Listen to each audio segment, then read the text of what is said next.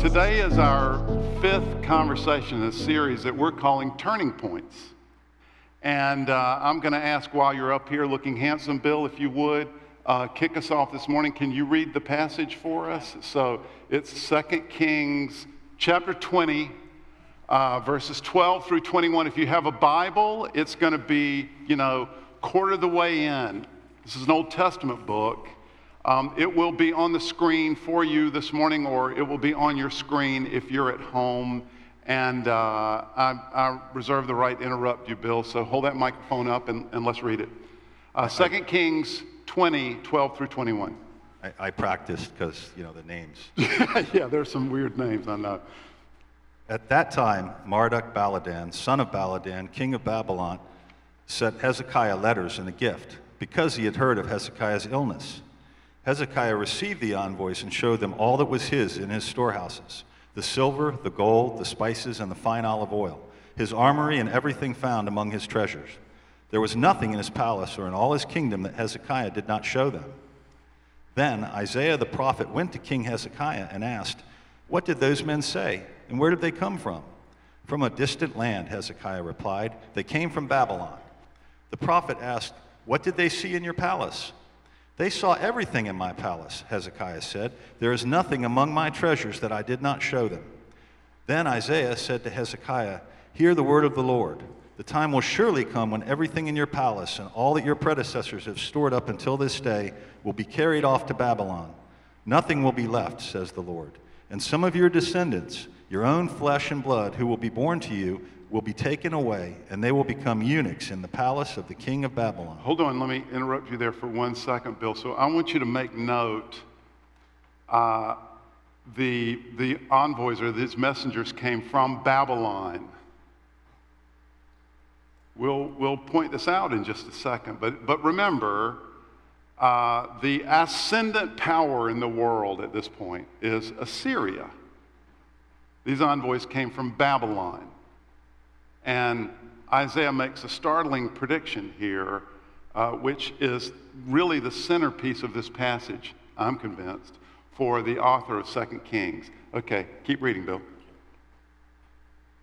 "The word of the Lord you have spoken is good," Hezekiah replied, for he thought, "Will there not be peace and security in my lifetime?" As for the other events of Hezekiah's reign, all his achievements and how he made the pool and the tunnel by which he brought water into the city, are they not written in the book of the annals of the kings of Judah? Hezekiah rested with his ancestors, and Manasseh his son succeeded him as king. Let me pray. Father, I pray that this morning you would speak. Your word would be in evidence here in the room and also multiplied in our hearts. We receive what you have to say to us today. In the strong name of Christ our Lord we pray, amen. Bill, thank you so much. Drop that microphone back over there if you would. I want you to think about how much we love a sure thing. We love a sure thing. I saw a teaser. I don't know if you've seen this movie or seen the teaser, but there's a new movie on Amazon called The Tomorrow War, and evidently it's a time travel movie. Chris Pratt is in it, and the teaser I saw is a scene of Chris Pratt, and he looks at supposedly the first person that he saw when he traveled into the future, and his first question to them was, do the Dolphins ever win the Super Bowl? And if they do, what was the score and what's the spread? Because we love a sure thing. I'll bet you that you have often wanted to be able to go back in time and drop all of your money on that exact stock at that exact price point. I'll bet there have been times in your life when you have wanted to know for certain, is this the man that I should marry to bring me the greatest happiness? Because we love a sure thing, and why not? A sure thing is a sure thing. There are no worries. There's no mystery. I believe the reason the author of 2 Kings included the account that Bill read for us this morning was to show us the certainty of God's word. It's a sure thing. God's word is certain, it's inevitable, it's inexorable, God's word will come to pass eventually. God's declarations will be served always. And that's critically important for us to remember. We're going to take a look at that in a second, how that works, what that looks like in our lives. But I also want to point out that this passage does something else equally important. It points to, in fact, it begs for a solution to our ultimate problem. In that sense, it couldn't be more epic. This passage increases the tension that we feel throughout our reading of the Old Testament. You'll get it when we get there. And honestly, I think this tension is at the very center of our lives. At the end of today, I'm going to explain and tell you how that tension resolves itself. But before we do that, let's go back to about 690 BC. 690 BC. So look at this map, if you would. You'll notice in the map, remember, Assyria is the ascendant superpower in the world.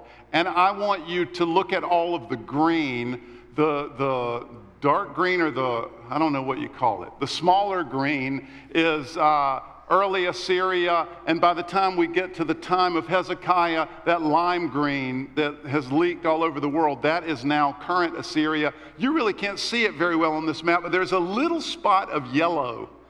Check it out, down near the Mediterranean Sea, sort of bottom center left, that's Judah. The kind of lone outstanding outpost. Assyria has marched through the ancient Near East, parts of Asia, some of North Africa by this point in history. They've conquered, in fact, they overwhelmed the northern kingdom of Israel. They've also marched further south. They swept through much of Judah, but they fell short of conquering Jerusalem. We talked about this a few weeks ago. And God had miraculously intervened, and Jerusalem was saved, and Assyria ended up having to withdraw from Jerusalem, at which point their king Sennacherib was killed by his own children, just as God had predicted. It's also worth noting that Assyria had successfully engaged Babylon at this point in history, and what will eventually be Babylon is, if you can find the Persian Sea and trace it up, that's going to be the center of Babylon. They had subdued Babylon, and they were at this point exacting taxes from Babylon. In effect, Babylon was part of the Assyrian Empire at this point. It's important to note. I want you to also look at this timeline for perspective. We're not going to go over this very much, but look up at the top, Assyria. Those are the Assyrian kings, and if you can find Sennacherib on there, that's the period that we're talking about. If you come down, you can see Hezekiah. That's where we are in this timeline. Now, this is our last Sunday with Hezekiah. This is the end of Hezekiah's reign that we're talking about today. You see the prophet Isaiah. It's got him situated on the timeline as well. This is about, let's say, 690 BC. Now, last week, Bill Russell covered the incident recounted for us at the beginning of 2 Kings 20, in which Hezekiah was deathly ill. Isaiah came to him and told him he was going to die. And then God intervened, and God healed him, and God gave Hezekiah 15 more years of life. And as a confirmation of the healing, God gave Hezekiah this remarkable, supernatural, confirming sign. And evidently, Hezekiah's illness was widely known even outside of Judah. It also seems that the word of the healing and the miraculous sign was broadcast throughout the world as well, because 2 Chronicles chapter 32 refers to this same incident. It covers this same incident. And when the Babylonian emissaries came to visit Hezekiah, and there in 2 Chronicles 32, the author tells us that the Babylonian messengers came to confirm the reports that they had heard about the miraculous sign. So it was the report of the shadow moving backwards, if you remember the sign, that really attracted their attention even more than Hezekiah's healing. So that's the setting for the passage that Bill read for us. King Hezekiah had regained his strength. Jerusalem had been saved, and it seemed to be experiencing a period of boom at this point in their history, both socially and economically. And this group from King Merodach-Baladan of Babylon came to visit Hezekiah. If you were a little confused about exactly what was going on in the passage as Bill read it, you shouldn't worry. So is everyone else, really. First of all, why did this group come from Babylon to Jerusalem? Now, some scholars have suggested that this was a spying mission, that King Merodach-Baladan may have commissioned a group to find out whatever they could about Judah. Are they a friend? Are they a foe? Can they be conquered? Some scholars believe this was a simple gesture of goodwill, perhaps even motivated in part by genuine spiritual curiosity. We don't know the makeup of the messenger party. Perhaps there were genuine spiritual seekers in the group. Maybe someone had told King Merodach-Baladan about Hezekiah's experience and even expressed interest in checking it out. Honorable king, I've heard this tale from the land of Judah about the incredible activity of their God. I'd love to go check it out for us. Perhaps a letter and a gift from you would be the exact entry that I need. And of course, I'll bring back a report of everything I hear and see. But I tend to agree with the Bible students who suggest that this group came with the hopes of building an alliance with Hezekiah against the Assyrians. The enemy of my enemy is my friend kind of thing. The whole story of the illness and the miraculous sign presented them the perfect opportunity to make an overture of friendship. Hey, King Hezekiah, we heard you were sick. We also heard that your God healed you and provided a sign to confirm the healing. We just want to wish you well, and we want to hear about that story. Oh, by the way, speaking of our mutual enemy, the Assyrians, that kind of thing. Whatever their reason for coming, King Hezekiah obviously appreciated the show of goodwill. So much so that he used the occasion to take the Babylonian entourage on a tour of his entire estate and his net worth. We assume he didn't give them all the passwords, but clearly he gave them a thorough tour of his real estate holdings, his stock portfolio. He even brought up his personal and corporate bank account information. To quote Hezekiah, quote, "They saw everything in my palace. There's nothing among all my treasures that I did not show them," end quote. Scholars are again divided on their interpretations of why Hezekiah might have done this. Some suggest that this was an effort at deal making. Some suggest that this was simply naivete, and it was undoubtedly very unwise. Others have suggested there was more than a little pride involved in this tour, that Hezekiah was showing off. Perhaps Hezekiah was the kind of person who could be easily coaxed into prideful displays, maybe over displays. Well, now that you mention it, just look how wealthy I am. And that 2 Chronicles account of this incident, it seems to confirm that last option. I want you to listen to 2 Chronicles 32, 24 through 26. Listen to this part of that account. In those days, Hezekiah became ill and was at the point of death. This is from 2 Chronicles. He prayed to the Lord, who answered him and gave him a miraculous sign. But Hezekiah's heart was proud, and he did not respond to the kindness shown him. Therefore, the Lord's wrath was on him and on Judah and Jerusalem. Now, then Hezekiah repented of his pride of his heart, and as did the people of Jerusalem. Therefore, the Lord's wrath didn't come on them during the days of Hezekiah. After the messengers left, Isaiah came to visit. Now, I don't know, but I suspect that Hezekiah was happy to see him. Hello, Isaiah. Wait till you hear the news. I got an opportunity this weekend to brag about God. We had a group from Babylon visit, and it was awesome. I showed them everything. They were very impressed. What did you show them? Isaiah asked. I took them on a thorough tour of everything. There's nothing I didn't show them. Hello, Mr. Fox. Let me show you around my hen house. Hello, Mr. Orphanage founder from Uzbekistan who just sent me an email. Let me send you some money, and here's my bank account information in case you need it. What have you done, Hezekiah?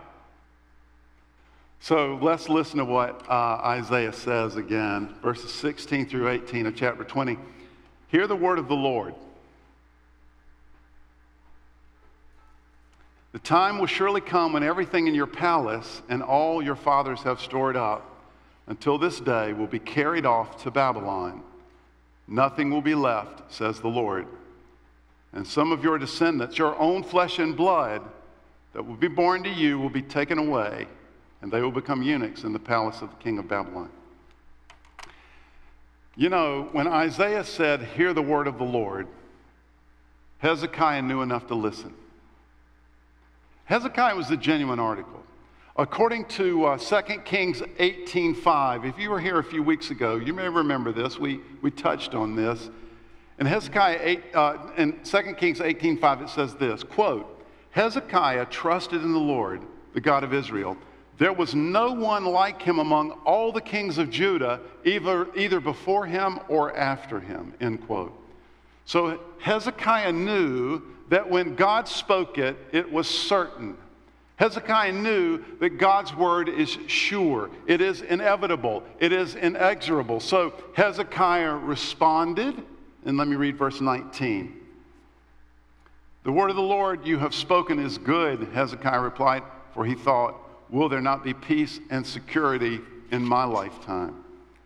Again, commentators are divided on the spirit of this response. This may have been smug, self-serving, even childishness, and a consent to what Isaiah had declared. Oh, okay, well, at least it's not going to happen to me. Or others suggest that Hezekiah turned Isaiah's prophecy into something like a prayer.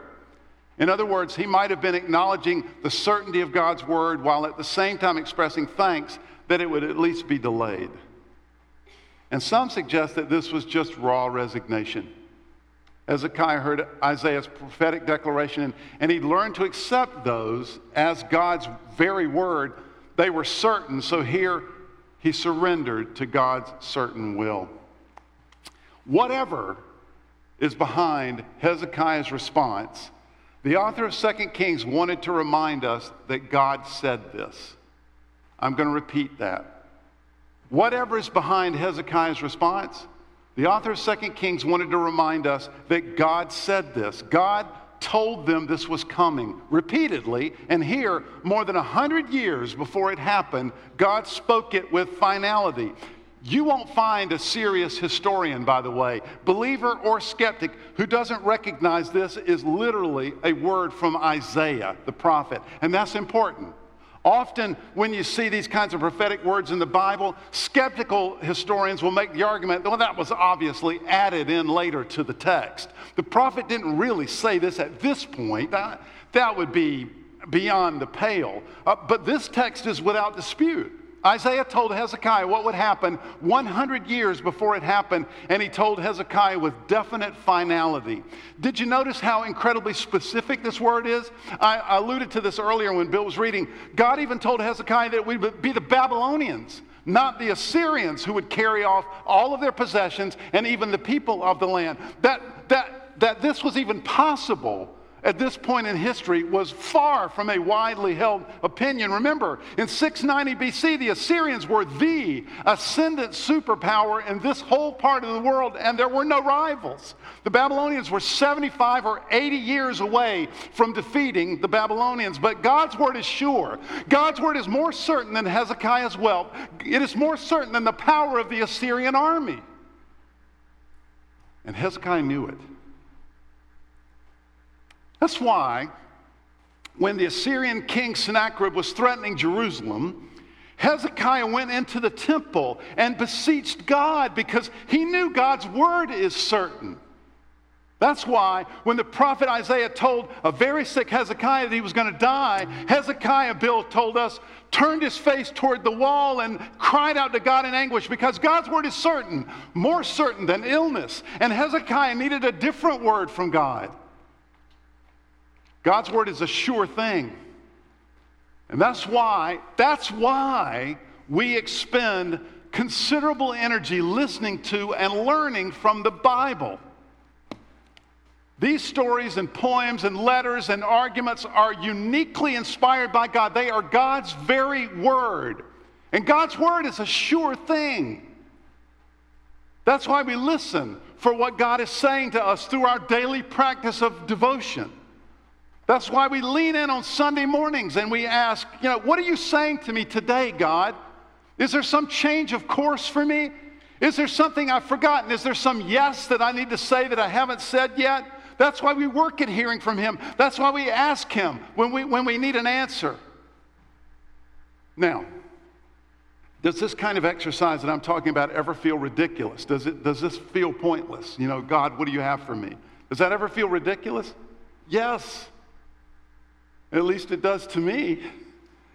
Does it ever feel like we're straining to hear and it's just silence, like we're making it up? Does it ever feel like we're speaking to the ceiling? Yes.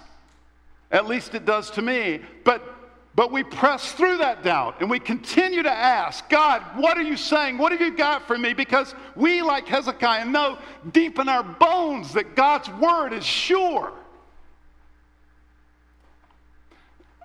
Diane and I are doing a family budget right now, and we're trying to plan out the next few years. I know this is an exercise that many of you engage in somewhat regularly. Well, while we're doing a budget, Diane and I need to be cognizant of the certainty of God's word in the most practical ways. Those questions need to be right in front of us. Our plans aren't certain. Our finances aren't certain, but God's word is. So what are your priorities for us, God? What needs to be added this year? What needs to be subtracted? Is there more we can give? Is there more we can do? What are you saying to us? When Isaiah said, "Hear the word of the Lord," Hezekiah knew to listen because God's word is a sure thing. But here's the big question. If it hasn't occurred to you yet, if you sat with this story for a while, it would. Why didn't Hezekiah always respond this way? Why wasn't this always foremost in his mind? Why, whenever Hezekiah faced a turning point, why didn't he always turn toward God in those times? Why didn't he always cry out to hear from God and to know God's word? Why wasn't he always focused on that, and no matter the circumstances? Why wasn't that always the center of his attention? Remember, Hezekiah was unparalleled in the history of Israelite kings in his trust in God. So why were there times when he seemed to have been trying to write his own script for what was going to happen? Why were there lapses of judgment? Why was there this swelling pride? I think we know the answer. Because Hezekiah is just like you and me.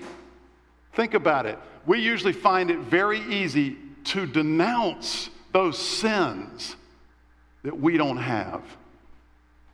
Just think about your pet peeve cultural concerns, those issues that get you amped up with righteous anger. And you may be right.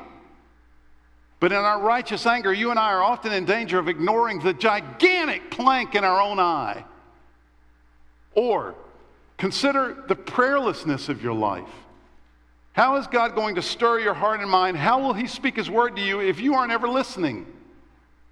Or consider the pace of our lives, the overwhelming busyness. There's very little space. There's very little margin into which God can insert himself. There's literally no room for God's word in many of our lives. Almost every day, we are confronted with some kind of turning point, some kind of decision or some kind of inflection point, some kind of significant interaction. And at every turning point, we need to be looking for and listening for God's word, because God's word is a sure thing. Hey, I'm thinking about changing careers. Well, what is God saying about that? Well, honestly, I have no idea. Well, by all means, don't do anything yet. Continue to listen until you get a sense of what God is saying, because God's word is sure. In 2 Kings 20 brings us to the end of Hezekiah's story. Next week, we'll be talking about King Manasseh. And King Hezekiah's story ends kind of with a whimper, doesn't it? The first part of chapter 20 that Bill talked about last week records how frail Hezekiah was, and the second part that we're talking about today records how faulty he was. Now look, Hezekiah was a dude, or whatever the kids are saying these days for pretty awesome. He was, as we've said, he was very faithful overall. And he led Judah through one of her most severe trials, the Assyrian siege. Through this severe trial successfully and with her faith intact, the kingdom prospered somewhat and enjoyed a small measure of increased reputation. But chapter 20 reminds us that Hezekiah, even as faithful and as successful as he was not the man. Not really. He had pretty dramatic failures of judgment and character, and he didn't get anywhere near realizing the dream of a fully restored, international, significant kingdom. At times, our unparalleled King Hezekiah was really just a mess. And that brings us back to our ultimate tension, doesn't it? First of all, that reminds us all of the most important principle that lays like a bedrock underneath every one of the stories that you read here. And we can't forget this principle, especially as we're reading the Old Testament. Here's the bedrock principle. Hezekiah is not the hero here. David is not the hero of this story. Solomon is not the hero of this story. Moses is not the hero of this story. Peter, Paul, James, they're not the hero of this story. Jesus is. And he's the hero of our story as well. Let me back up for a second. I want to go all the way back to the time of Moses. This is 800 or 900 years before the events that we're talking about. And, you've seen the Ten Commandments on television, so you know roughly the outlay of this. Or some of you are pretty serious Bible students. You know, Moses goes up on the mountain, hears from God, comes down with this remarkable set of commandments that up to this point in history were unique. The people had already turned away from God. They were worshiping an idol. Moses gets upset, breaks the tablets, and then he goes back up on the mountain for a second time to hear from God again. God again gives him the tablets, and that's the context for a short passage I want to read for you, and this should be underlined in our Bibles because it's critical. It sets up for us a tension that we will experience throughout the rest of the Old Testament. This is God speaking, and he tells Moses essentially, he lays out the kind of core. He cut his wrist, this is what he bleeds, core of his nature. And this is what he says in chapter 34, verses 6 and 7. Again, this is an epic moment. This is God giving his commandments to his people. Exodus 34, verses 6 and 7. And he passed in front of Moses proclaiming, this is God, passes in front of Moses proclaiming, the Lord, the compassionate and gracious God, slow to anger, abounding in love and faithfulness, maintaining love to thousands and forgiving wickedness, rebellion, and sin. So on the one hand, gracious, loving, compassionate, overwhelmingly, titanically so. But then, on the other hand, yet he does not leave the guilty unpunished. He punishes the children and their children for the sins of the fathers to the third and fourth generation. On the one hand, God's great love and compassion, we see it on almost every page. On the other hand, God's perfection and his exacting justice, and these two things are in direct conflict with one another as it concerns our lives. Because God longs to love us and be gracious to us. He has created a universe in which that's what's designed to happen. He's created a universe by design so that we could be loved and love him in return, and yet we are a people who consistently come up short and act on the wrong side of God's exacting justice. Think of it like spiritual gravity. God created a world designed to facilitate perfect love and flawless, unbroken relationship between his creatures and between his creation and himself. And that's not the world in which we live. There was rebellion, there was violence, there was sin, and we are the children of that world, distanced from God, at odds with God, and therefore objects of his inevitable punishment, as certain as gravity. as much an essential fabric of the universe as gravity, God's judgment. And Hezekiah, as great as he was, wasn't perfect. He wasn't absolutely aligned with God all the time. Well, what's the big deal, Ed? Well, the big deal is you can walk and you can run and you can stroll and you can skip perfectly, never falling, never missing a step. But all you have to do is step off a cliff once and gravity takes over. And all of that effective walking and running does you no good. God's perfection and his justice is exacting. It is spiritual gravity. So, what are we to do? Because all of our goodness does us no good the first time we step off the cliff. And what is God to do? This leaves him in a state where his plans are thwarted. The very pinnacle of his creation, us, we will live eternally separated from him because his justice is exacting. His love is at odds with his justice. How is this tension resolved? In Christ. It's resolved in Christ. God is forever speaking to us in ways that we can understand. He's accommodating himself to us. He does it in his speech to us. He does it in his word. He does it in the images that he gives us. And in the ancient world, the principal image that he uses to explain to them who he is, this image drives the whole Old Testament, is the image of covenant, because this was the way that nations made relationships with one another, businesses made relationships with one another in the ancient world.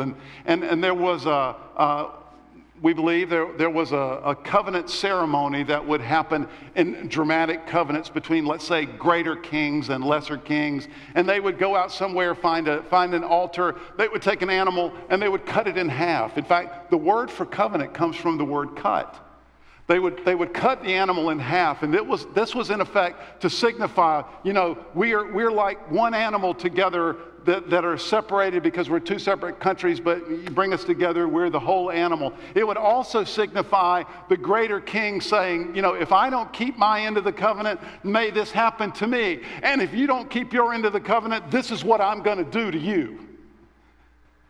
And so God, throughout the Old Testament, shows himself to his people like the greater king making a covenant with the lesser king, and they consistently do not bear up their end of the covenant. And so God's exacting justice is inevitable, and it needs to be satisfied like spiritual gravity. What is God to do? Well, what we learn is that God satisfies both sides of the covenant, his own side and ours. And Jesus came. And in Jesus' mind, he knew the significance of this, and he knew the weight of this, and he knew what was happening. And in his heart, he felt the press of God's expectation and God's plan. And on his shoulders, God the Father rested on God the Son all of my sin and the spiritual gravity that demands to be met. And Jesus fell off of the cliff so that I didn't have to. So today we come like Hezekiah. We've done some good stuff, but we're a mess, and we've created mess around us. So, what do we do now? He's made it easy. No, he's made it simple. We believe in him. We recognize that we're a mess, that we have not been perfectly aligned with him, and we believe. We accept. And then, for every decision, at every inflection point, at every turning point in our lives, we wait on his word. because his word is sure. Let me pray. Father, I pray that you would speak to us in the stillness.